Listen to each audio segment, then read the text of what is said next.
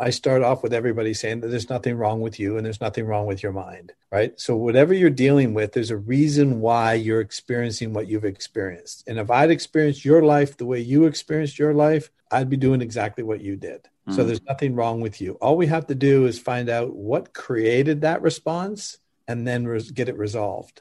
So often in the mental health space, much like the physical wellness space, we can waste a lot of resources, time, energy, money on managing and coping with the symptoms of stress in our life. This week's guest on the Life Amplified podcast says not only is that an inefficient way to live our life, it's ultimately ineffective. Dr. Don Wood is one of the leading researchers in the trauma field and has developed a method of treatment that he says will help people permanently move beyond the effects of unresolved trauma in their life.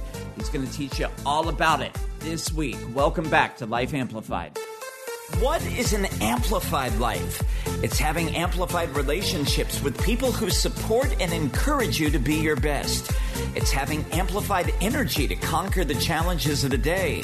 And it's having an amplified career, one that's meaningful to you, the world, and your bank account. I'm Dan Mason, Life Reinvention Coach, helping you discover your calling and create an amplified life on your terms. This is the Life Amplified Podcast.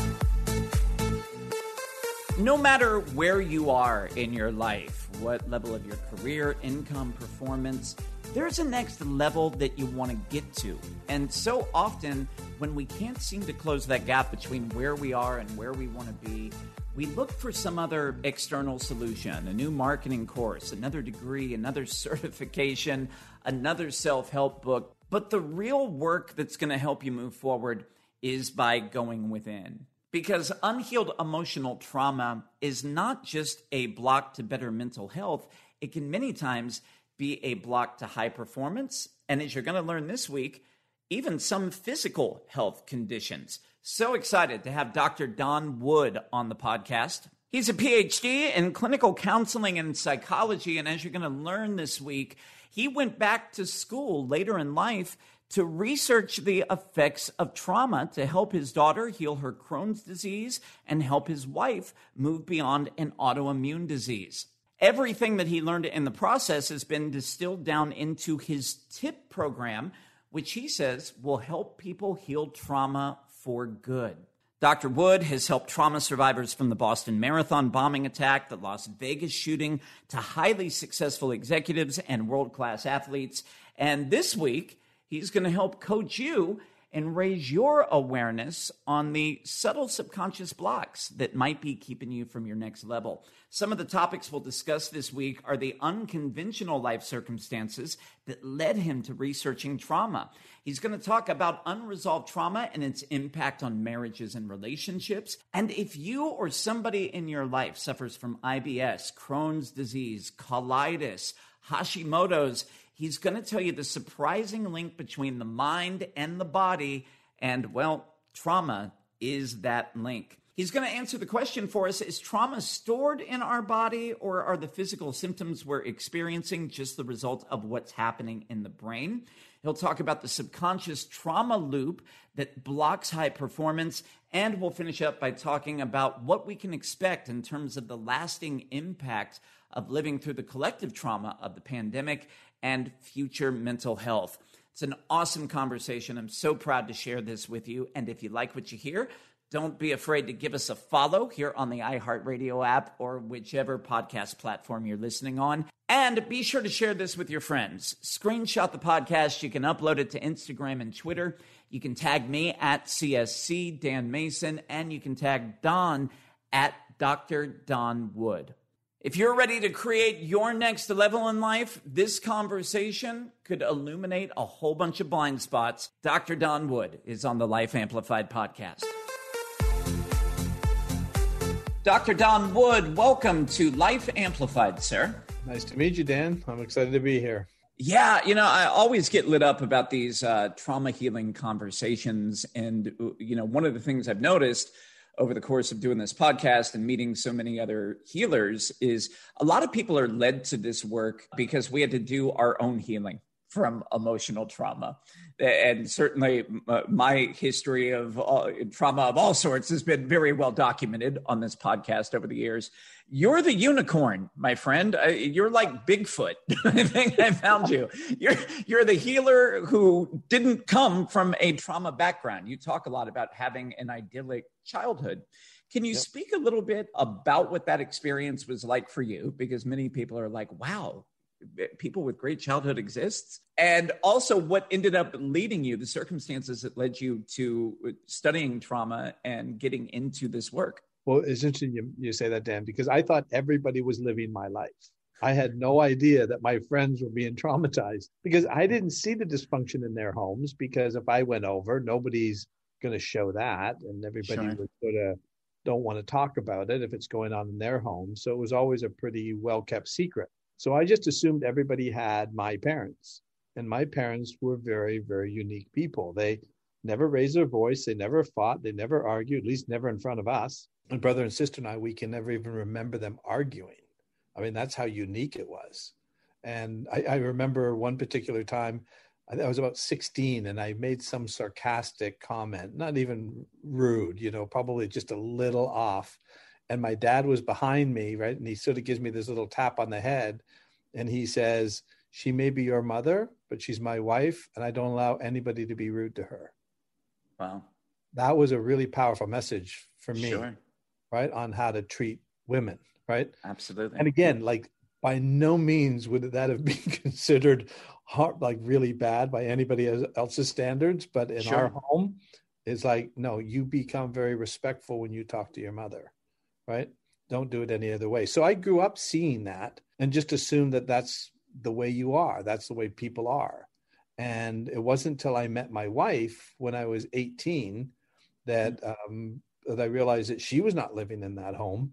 She had a very different childhood, very traumatic, with a very disturbed father who'd had no respect for anybody, including his own children. So he just terrorized everybody, was very brutal. And so my wife was living in fear. And that was foreign to me. So I thought she was the unicorn, right? That this is, happening in her home, until I realized that that was pretty much where a lot of people were living. And I just hadn't experienced it. So that was a revelation in terms of seeing her. But then she also swore me to secrecy. I could never tell anybody about this, which is where this problem comes in, because people don't want to talk about it. In her mind, it would bring, a lot of judgment about her, a lot of judgment about her family. And in my mind, I was saying, on the contrary, I don't judge you at all. This isn't about you as a child growing up in a home like this. This is about having a father like this. But it shouldn't be, in my mind, a reflection on you. That did not resonate with her. She was like, no. She says, the only reason I'm telling you is because I'm marrying you, and I think you need to know this. I don't want this to come out afterwards. But it was sort of like, it was like seeing Bigfoot. Like, it was like, I knew something was going on in this house because you could feel the tension, right? So there was definitely something going on, but they were trying their best to cover it up. The shame response, I mean, that is trauma in a nutshell, right? That we tend to hold it in isolation. We tend to hold it in disconnection. We judge ourselves for it. We think that we can't be lovable if anybody knew, quote unquote, the real us. So I think that this is actually sort of an important first thing to talk about, because trauma shows up in people's relationships all the time. Yes. And not so much in terms of memory, but in terms of responses and triggers. So many of the things that you think are normal, that are the things that are invisible to you, can be a trigger for your partner. How did that play out? I mean, without going into the deep mechanics of your marriage, I certainly don't want you to air dirty laundry, but I think that's an important teaching point today for people.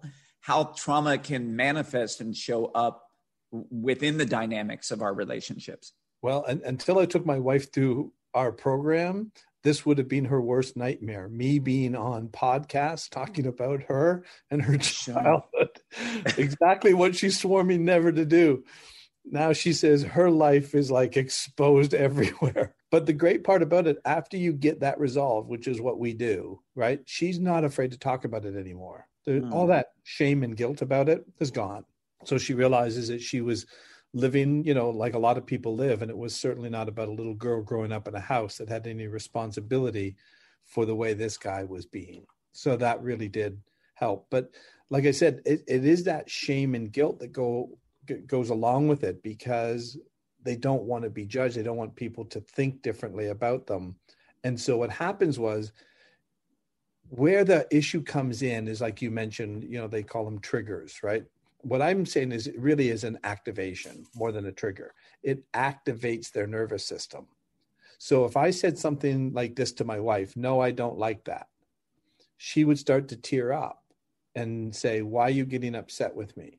And I would be like, what are you talking about? I'm not the least bit upset. I didn't say anything to make you think I'm upset with you. She'd go, yes, you did. The way you said it sounded like you're getting upset. And then I would say, well, now I'm getting upset because you're accusing me of doing something I didn't do. I could not hear what she heard. People who have been traumatized as children are highly sensitive to sound. So when I said, no, I don't like that, what she's hearing is, no, I don't like that. She's hearing it at a totally different level than I said it. So she wasn't wrong and I wasn't wrong. We were just on two different paths. So if I had something a little frustrating at work that day, I'm not upset with her at all. I come home, but there's this little tiny inflection, tension in my voice from something from the day.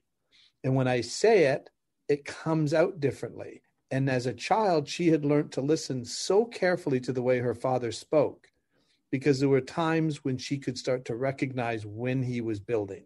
And that's how she learned how to protect herself.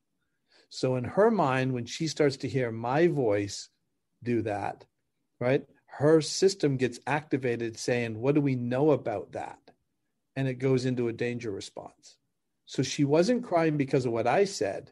It was her memory activating her nervous system to say, we're danger is coming. We better start running. And these triggers that you speak of, and I appreciate you sharing that, the triggers are not always audio, right? Can it be as much as like a facial expression triggers something within another person, triggers a trauma response? Absolutely. It can be a sound, it can be a smell, it could be a look, so if, maybe she's in a situation where her father, all of a sudden he gets a scowl on his face, and then I do the same thing because I don't like something. And all of a sudden her heart starts beating in her chest. Why? Because her system recognized that as a danger sign. Sure. And so my wife would come out of a store and she would say, can you believe how rude that clerk was? And I would go, what are you talking about? And she'd go, didn't you hear the way she answered that question when I asked her? I couldn't hear that. Right. And you see the way she stuffed the bag, the clothes in the bag. Right. And I was like, wow, she could see danger in places that I didn't even know existed, because she was on hypervigilant alert all the time.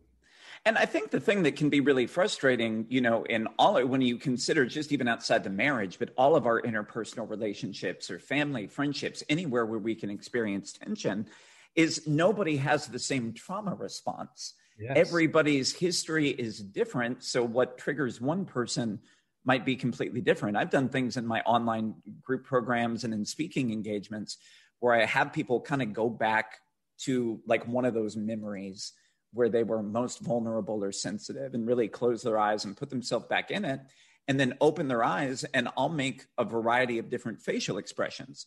Sometimes it might be a silly one where I'll make my eyes wide and put out my tongue and sort of like this clownish, like, right. But it's interesting. You can be in a room of 50 people, and some people that look is enough to break the pattern. They'll laugh, they'll smile, you see them ease, while somebody else will take that same look and be like, oh my God, you're mocking me. You don't like, the trigger is you don't care about me when I'm in this wounded state. So when you consider that, like everybody's response and threat detector is different, how do we even navigate that in the world? Like, it's part of what's so maddening, but also part of, I guess, the awareness and the collective conscious that we're building around this conversation, correct? Yeah, that's what I talk about, and what we sort of built into what we do in our program is, I say the mind and body is designed to heal. Mm-hmm. And really what I'm doing is guiding you through that healing process. Your actually doing the healing. So that's what I like about it, because their process is unique. Just as you said, that's a really great observation. Their process is unique to them. So their solution is also unique to them. Yeah. And so you help them discover that solution. And that's what transforms them. That's amazing. And you mentioned the mind-body connection, which I guess is an interesting way to pivot into the second part of this trauma discussion as it pertains to your life and what led you to this work, because it wasn't just working through supporting your wife and through her trauma history.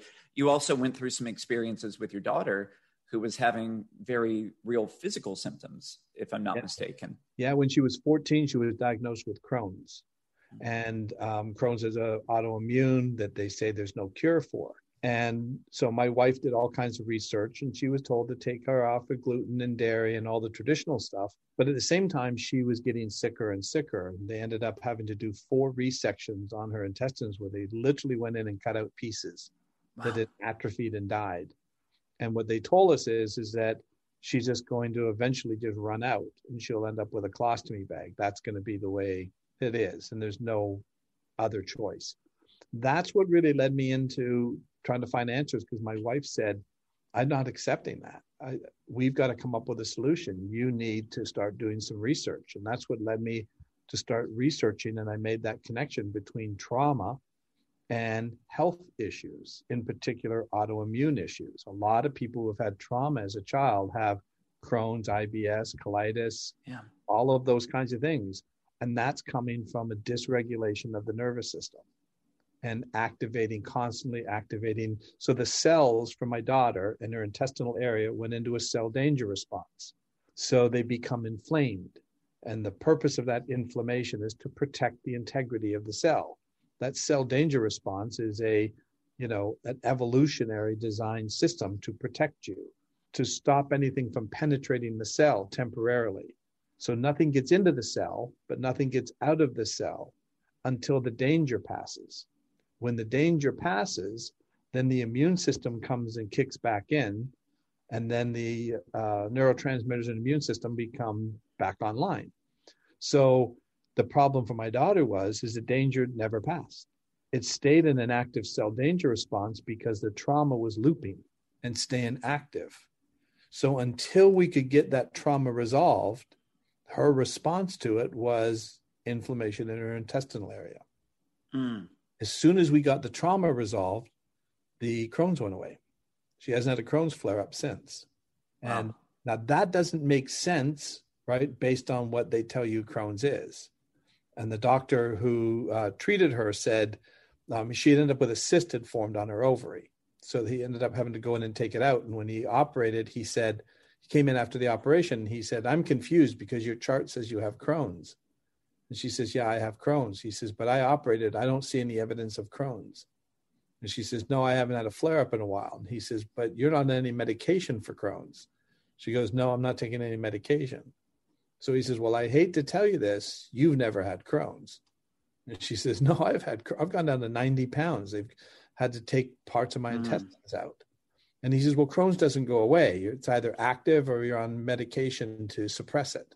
And so when I explained that I believe that the trauma was keeping the Crohn's active, he said to me, that's impossible. And I said, well, then you tell me what Crohn's is. He says, Crohn's is a lifelong debilitating disease with no known cure. And I said, I believe Crohn's is just inflammation. Inflammation is the response to the trauma. Wow. That made no sense to him. And so he turned to my daughter and he says, when you get discharged, I'm going to set up an appointment for you to come in to my office and I'm going to get you back on your medications with no symptoms.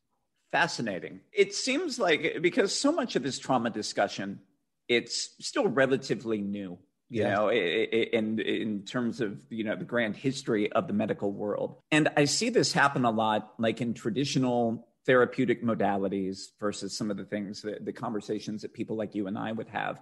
There's a psychiatrist on TikTok, an older lady. I think she's like an older German lady. But she'll take a lot of the younger yoga teachers and people like that who are doing these videos and pretty much play clips of their videos and then just rip on them. Why, like, from the psychiatric perspective, it's not valid. So there's people talking, you'll see younger people talking about trauma is stored in the body. And her whole thing is to rail on them. No, trauma is stored in the hippocampus.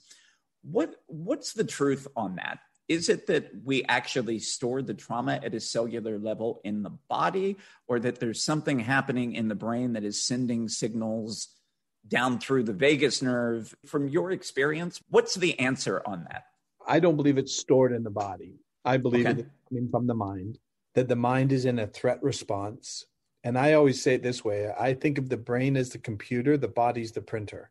So you can have all the nutrients and supplements in the body, but if the brain is sending signals, right, to the printer, it's going to change the way it prints. So we have to balance that. So in my mind, the body receives the signal and the body gets into distress.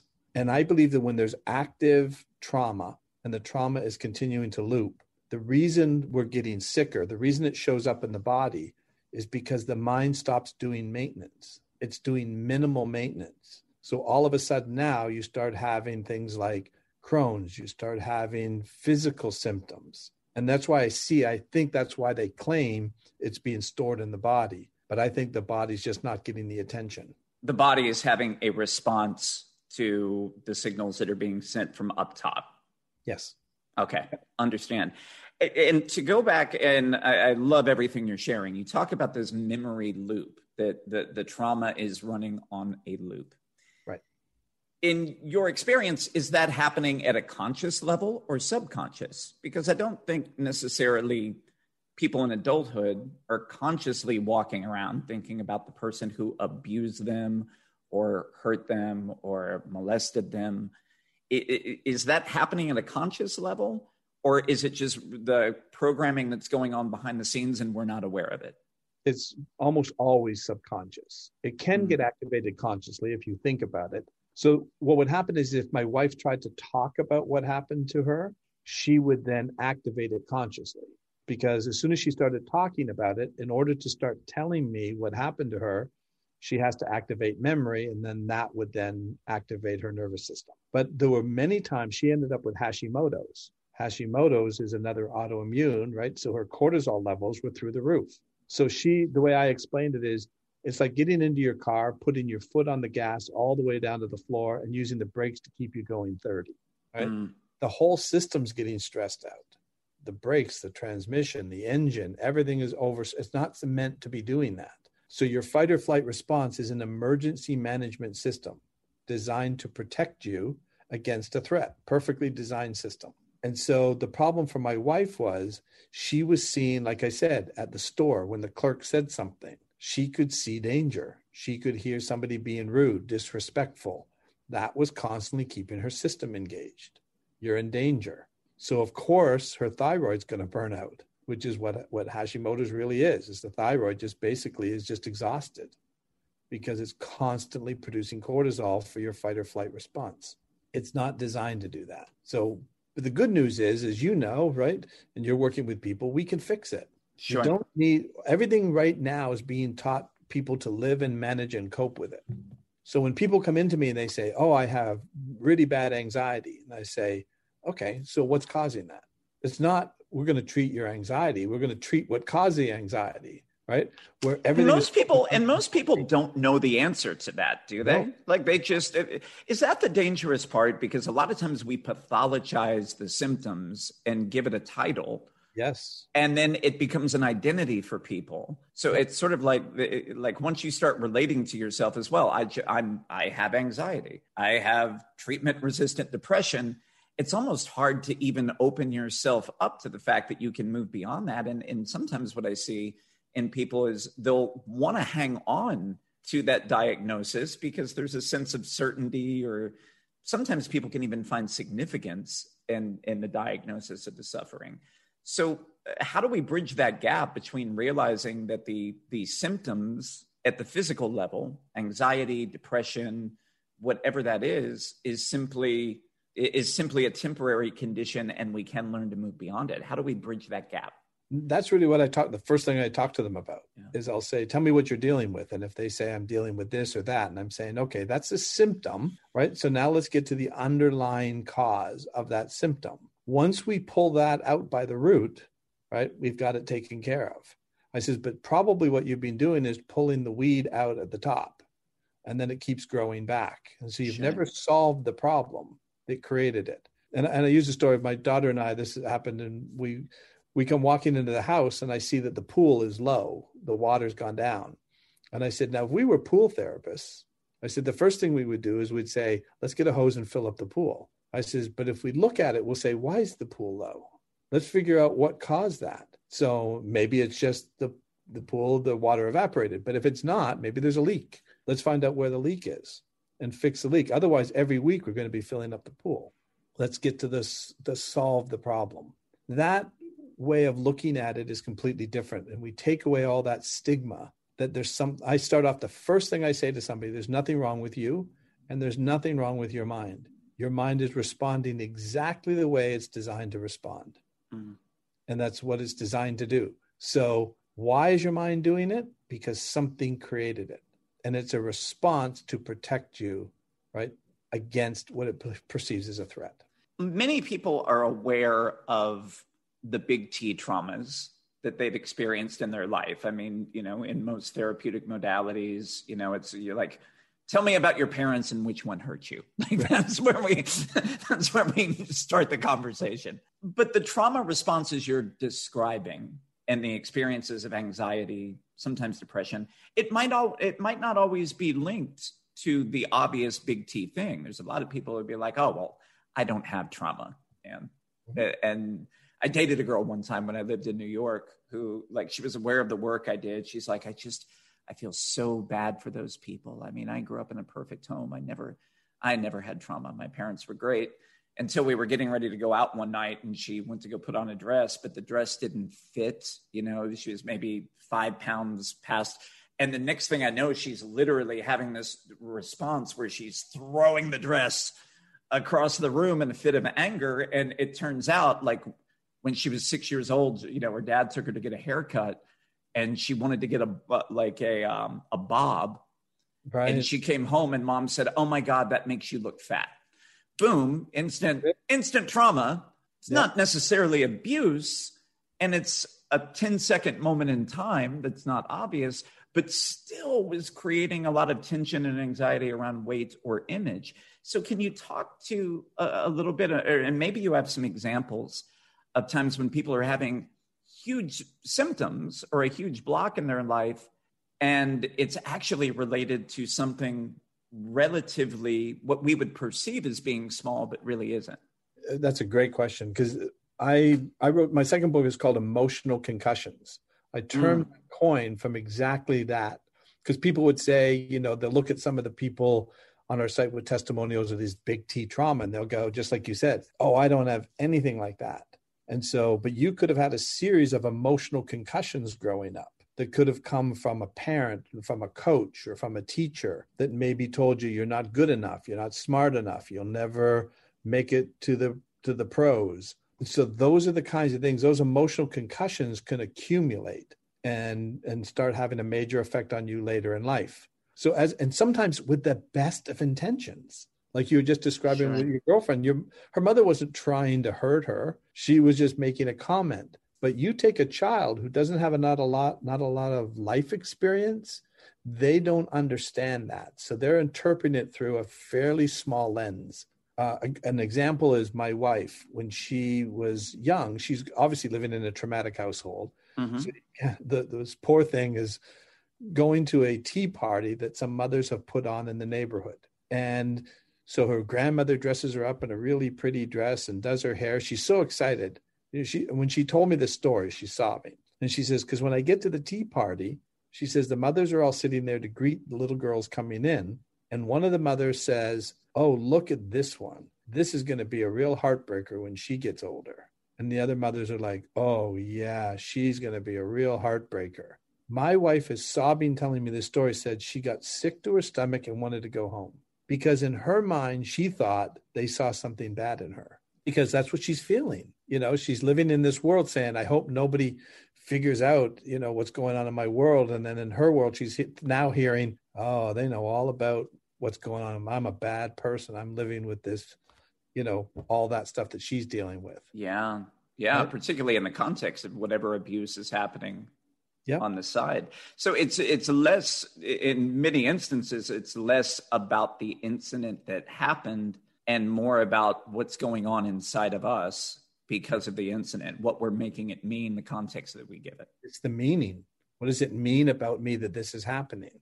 It also can go into the meaning of the world's not safe. And so if you have a parent that is really dysregulated a lot, maybe not hurting you, but at the same time, maybe getting angry, throwing things, right? So what you're learning as a child is the world's not a safe place. Sure. And so then you get into a relationship with somebody and your nervous system gets activated because they're not making you feel safe. Unbelievable. Breaks down. Yeah. As we lay out all these different forms of trauma that exist and all the different ways it can manifest from psychological to emotional to physical issues. What's the way that we move past it? Let's talk a little bit about your program, the TIP program, and maybe some of the science or some of the things that you've learned that aren't being talked about in the mainstream trauma conversation. Yeah, really what I discovered in my research was that it's a glitch. What is happening is that your survival brain, your subconscious mind, is fully present in the moment all the time. Everything for that part of your brain is happening now. It's the same way the animal brain works. Animals are fully present in the moment all the time. So if you read all the self-help books, they tell you that's the key to being happy and successful. Be present, be in the moment. However, we have only humans do this. We have the unique ability to store explicit details about events and experiences. Animals don't do that. They don't store information about events. They learn through repetition and association, but they're not storing information about what's happening to them in their world. They're fully present in the moment. So because we store tremendous details about events and experiences, when we're in a traumatic situation, all your senses are heightened: sight, smell, hearing. So how's it recording this? High def, very bright, very intense, a lot of data being pulled into that memory. So here's where the glitch comes in. If something activates your memory and your mind starts viewing data from 5 years ago, when does it actually think it's happening? Right now. Yeah. So it creates a physiological response. All you know is your heart's pounding in your chest and you don't know why. But there was a sound, a smell, a face, a name, right? That activated your mind to start looking at memory of what do we know about this experience that we're in now? And it then does a Google search. Have we experienced this before? Have we seen this before? And then activates your nervous system because it thinks something's actually happening. That's an error message. And so I usually say to people, can you tell me what you ate for dinner last night? So I'll ask you, Dan, what did you have for dinner last night? Steak frites. Steak frites. Yeah. So you got pictures, right, of what you ate or maybe where you were when I asked you that question. Yeah. Sure. That's how you stored the information about dinner last night. No animal does that. It's only humans. But because it wasn't threatening or disturbing, it was stored as a fairly low resolution file. When we have a traumatic event, we're in a very high beta brainwave activity state.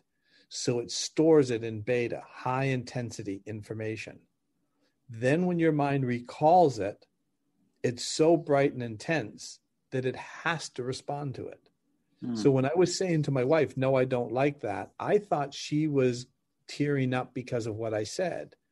It wasn't. When I said that and she heard that little inflection change in my voice, her mind did a Google search. What do we know about men that start to get upset? And a whole flood of data would come in about her father and the experiences. And there's where her nervous system, she'd start to cry. But we thought, her and me, that it was what I said. There's where that subconscious, right? Too much data coming in, overloading your nervous system. And then you start to go into a fight or flight response and you don't even know why. And is this to some degree, like if we take this to an extreme level, and there's two things I actually want to go back to that you said that were super important. Because a lot of times that the body is recognizing that threat subconsciously before we're even aware consciously, correct? Like we're walking into a room, you see like somebody give you a facial expression or shoot a dirty look because they've got their own thing going on, but you have an interpretation of that. Is it that we're literally experiencing the response before we even know what the threat is, correct? Yes. So it's 400 millionths of a second. And it was something I found in my research called the time slice theory. And the time slice theory was developed by two scientists out of the University of Zurich that said, is consciousness streaming? And most people would think, yeah, it's streaming. However, it's not. It's streaming to your subconscious. So your subconscious takes in all the data in real time, processes it, and then sends time slices like clips from a movie reel to your conscious mind. And that's 400 milliseconds later. So you've already responded before you're even consciously aware of it because your subconscious has already done the Google search. We know we're in danger because we've seen this before. And the response that's happening subconsciously that we're not aware of, a lot of times, depending on your coping mechanism of choice, for people that can be to grab a drink, that could be to do drugs, that could be gambling, that could be pornography, procrastination, I mean, whatever. And once we're sort of engaging in the low vibe coping mechanism, you know, to ease that pain, if the threat's coming on, is that what creates the shame spiral? That, Sure. You know, we end up engaging in some sort of toxic behavior that blocks us from our goals. And then it's almost sort of like creates the feedback loop of, well, there it is. There's proof I'm not worthy or that I'm not good enough. I'm not lovable. And we kind of just end up circling the drain that way.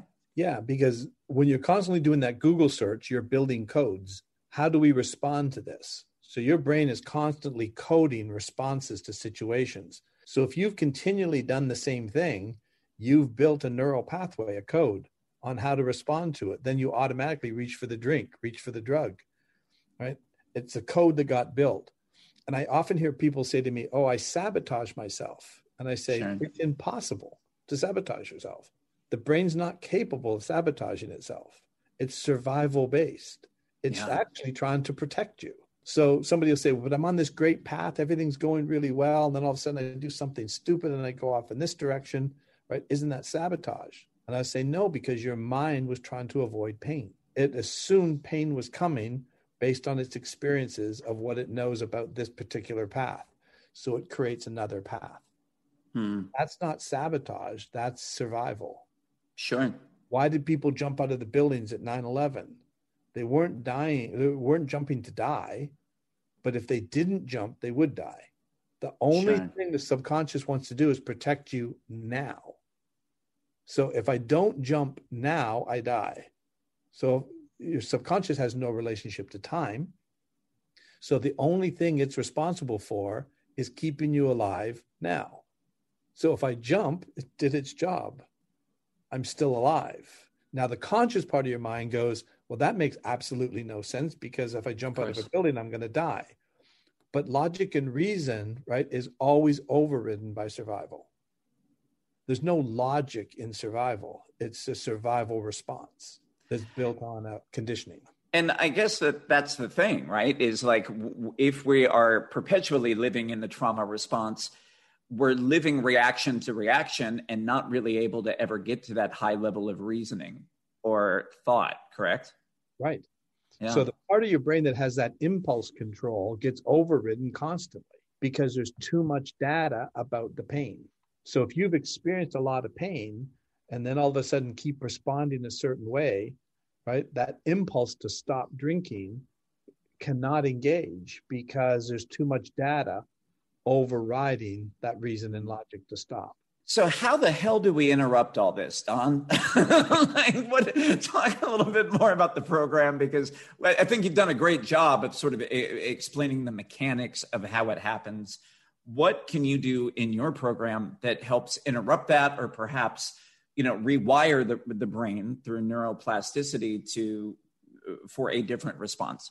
The way I sort of explain it is, if you have a beta stored memory The idea is I take you through a 4-hour process. So I get you into such a restorative mindset. Your mind is feeling very, very safe and relaxed. We spent a lot of time discussing the science behind why your mind's doing it. And there's nothing wrong with you. Of course, your mind's going to do that. There's a reason why it does everything. Then by the time we start looking at some of these events and experiences, we're going to take them from a beta state into the current state you're in, which is alpha. It reprocesses that data into a very, very relaxed, focused state.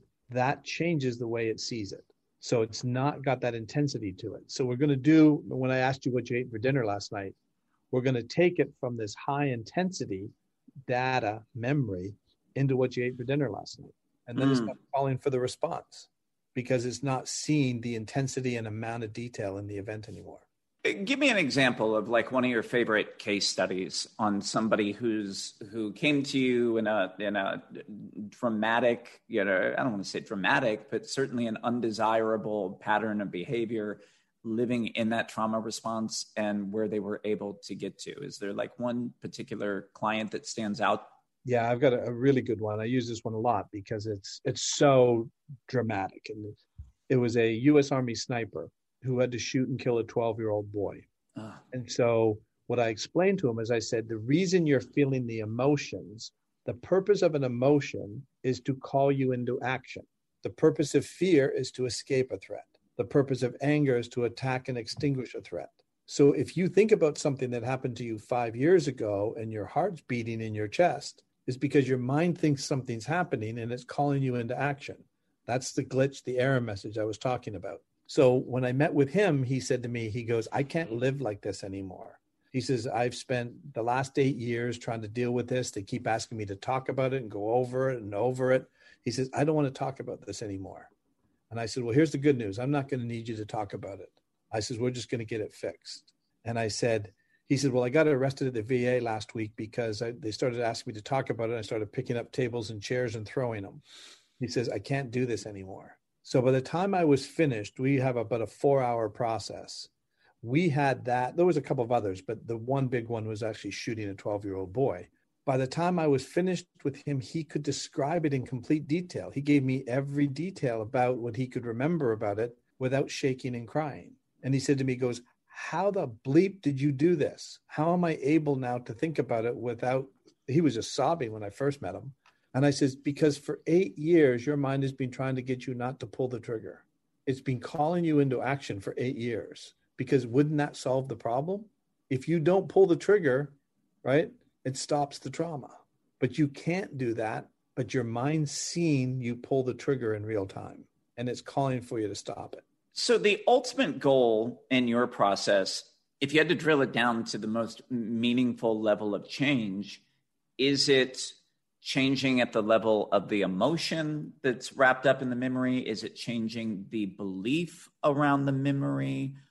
Or is it in somehow changing the memory itself? Like what exactly is leading to that result?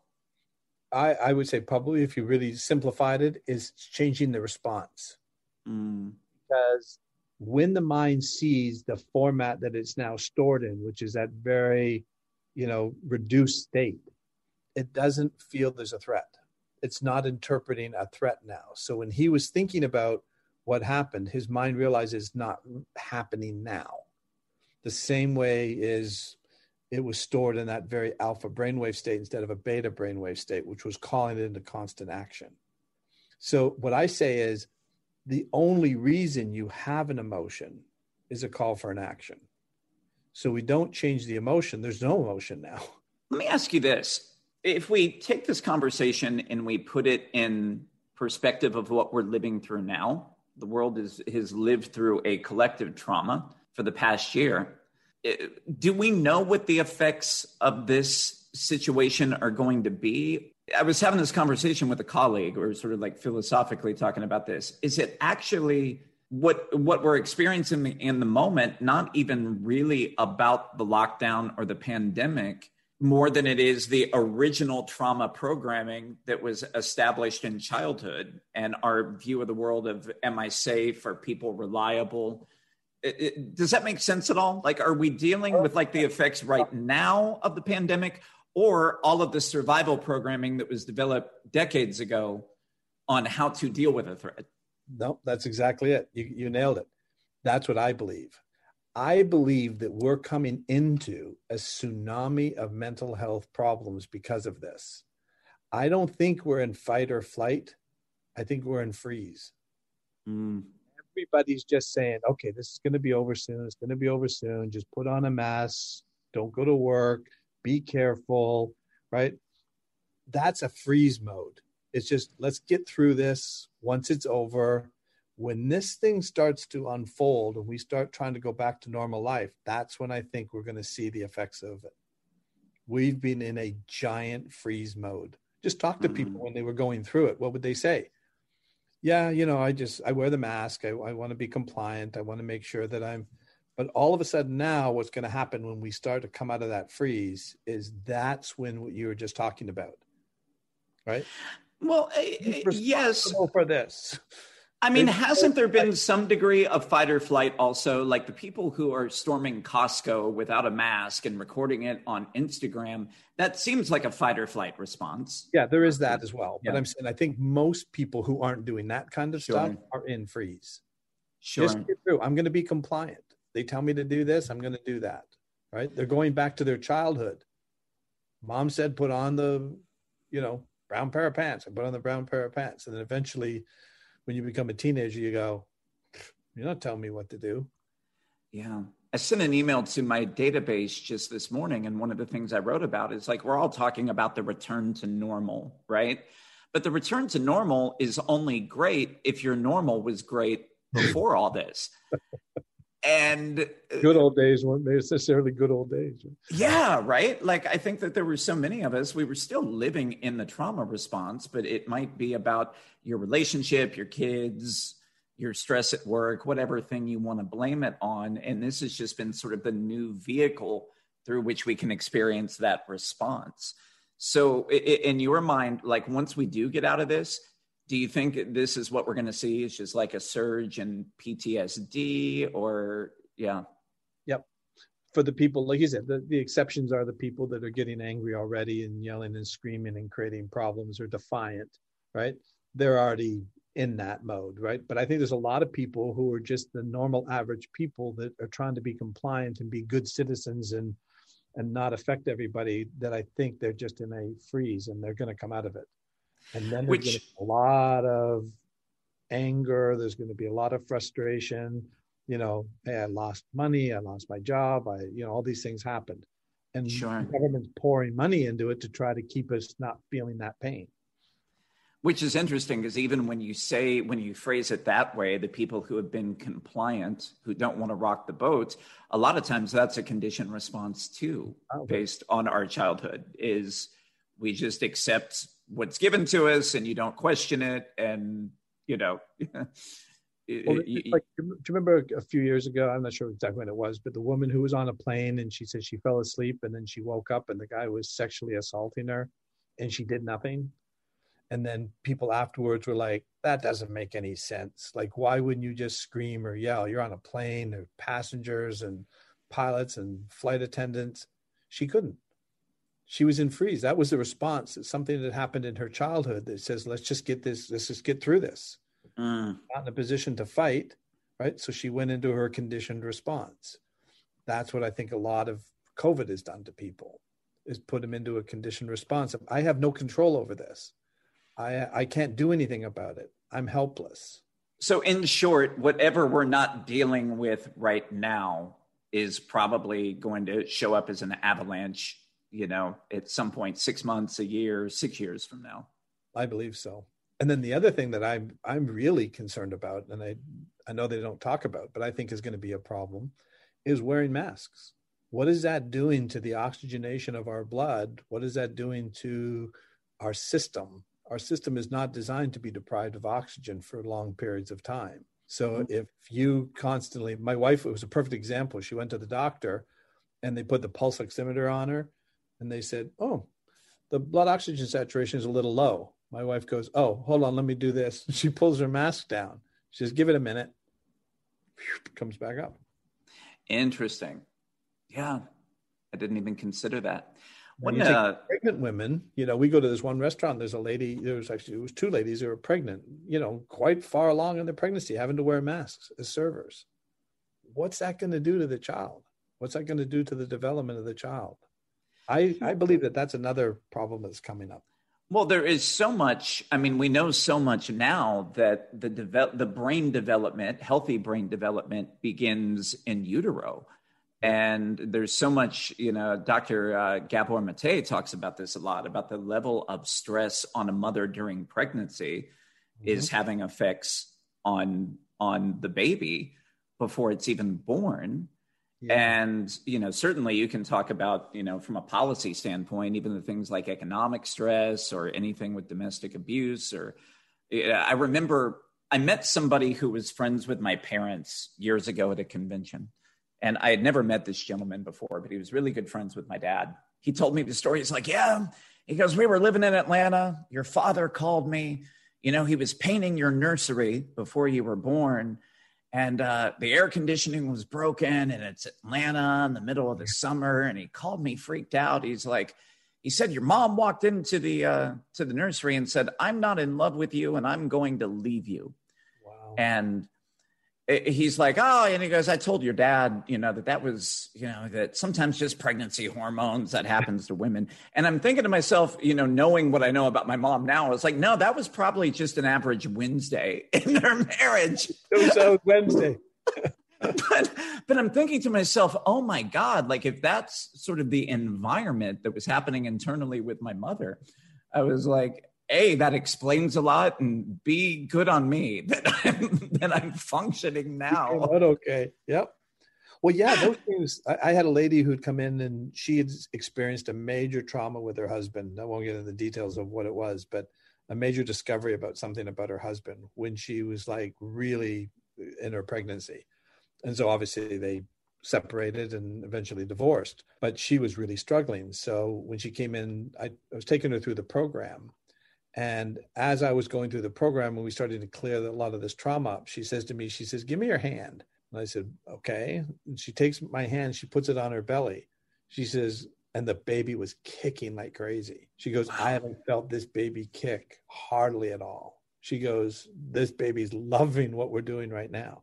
That just was a perfect example of that. Yeah. I mean, when we talk about that, just even both from a pregnancy but from a developmental standpoint for the children who've, been stuck in the house or haven't been able to go to school or go to the playground. It's a fascinating conversation when we think about the road ahead, but also just raises the importance of doing that work and doing your internal work to move beyond it. Dr. Don Wood, amazing conversation. I'm so glad you're here. Is there anything that we didn't cover that you want to share, or anything that you'd like to leave the audience with? Well, the thing I always like to say to people is I start off with everybody saying that there's nothing wrong with you and there's nothing wrong with your mind, right? So whatever you're dealing with, there's a reason why you're experiencing what you've experienced. And if I'd experienced your life the way you experienced your life, I'd be doing exactly what you did. Mm-hmm. So there's nothing wrong with you. All we have to do is find out what created that response and then get it resolved. And then the mind goes back. Our minds and bodies are designed for homeostasis. What's interfering with that? And that's why we called our program a performance program, not trauma therapy. Because the idea is that when we get trauma resolved, performance goes up. And everybody wants to perform at a higher level. Everybody has another gear. Everybody has another level of performance. And what I have found in most situations when I deal with professional athletes or CEOs, executives, is that when you get to that underlying cause, their performance improves. I love it. Amazing. How can people connect with you here after the podcast today? Where can they find you on social, on the web?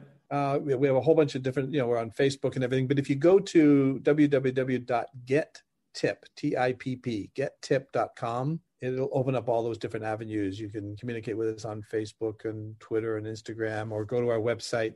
You'll see a ton of testimonials of people who've experienced how the program has helped change their lives. Awesome conversation. I'm so happy that we were able to spend this time together today. Thank you so much. I loved it. Thanks again. What were your biggest aha moments this week? For me, I love the conversation and the clarity that trauma isn't necessarily stored in the body, but the inflammation and the pain and the physical symptoms are informed by what's happening in the brain. I thought that that was such an important distinction. And I also love the reframe that unhealed emotional trauma isn't just about better mental health. It's at the core of getting to your next level and improving performance. So grateful to Dr. Wood for stopping by the podcast. By the way, he has a special offer. If you'd like to look further into the TIP program, go to the link in the show notes. You'll get all the info there for our listeners. And if you love what you're hearing, by the way, be sure to screenshot this podcast, upload it to Instagram or Twitter, and tag us both. You can find me at CSC Dan Mason, and you can find him at Dr. Don Wood. Coming up next week on the podcast, we're going to take this conversation and go a step further. I'm actually going to demonstrate for you in very practical terms about how unidentified emotional trauma can get in the way of creating your next level. We're going to actually do a replay from a live coaching class that I did recently, and you're going to hear how this process sort of works in action. And don't forget, I do have some spots open right now for one-on-one coaching. If you would like to expedite your results and get to the core, get to the heart of what's keeping you from your next level, you can get more info at creativesoulcoaching.net. Fill out that application, set up a discovery call, and we'll talk about how we can accelerate your results. Thank you so much for listening. Don't forget, we'll take those 5-star ratings and reviews for our friends on Apple. Give us a follow if you're on any other podcast platform. And in the meantime, turn down the volume on your negativity, turn up the volume on your purpose so you can live life amplified. I'll talk to you next week.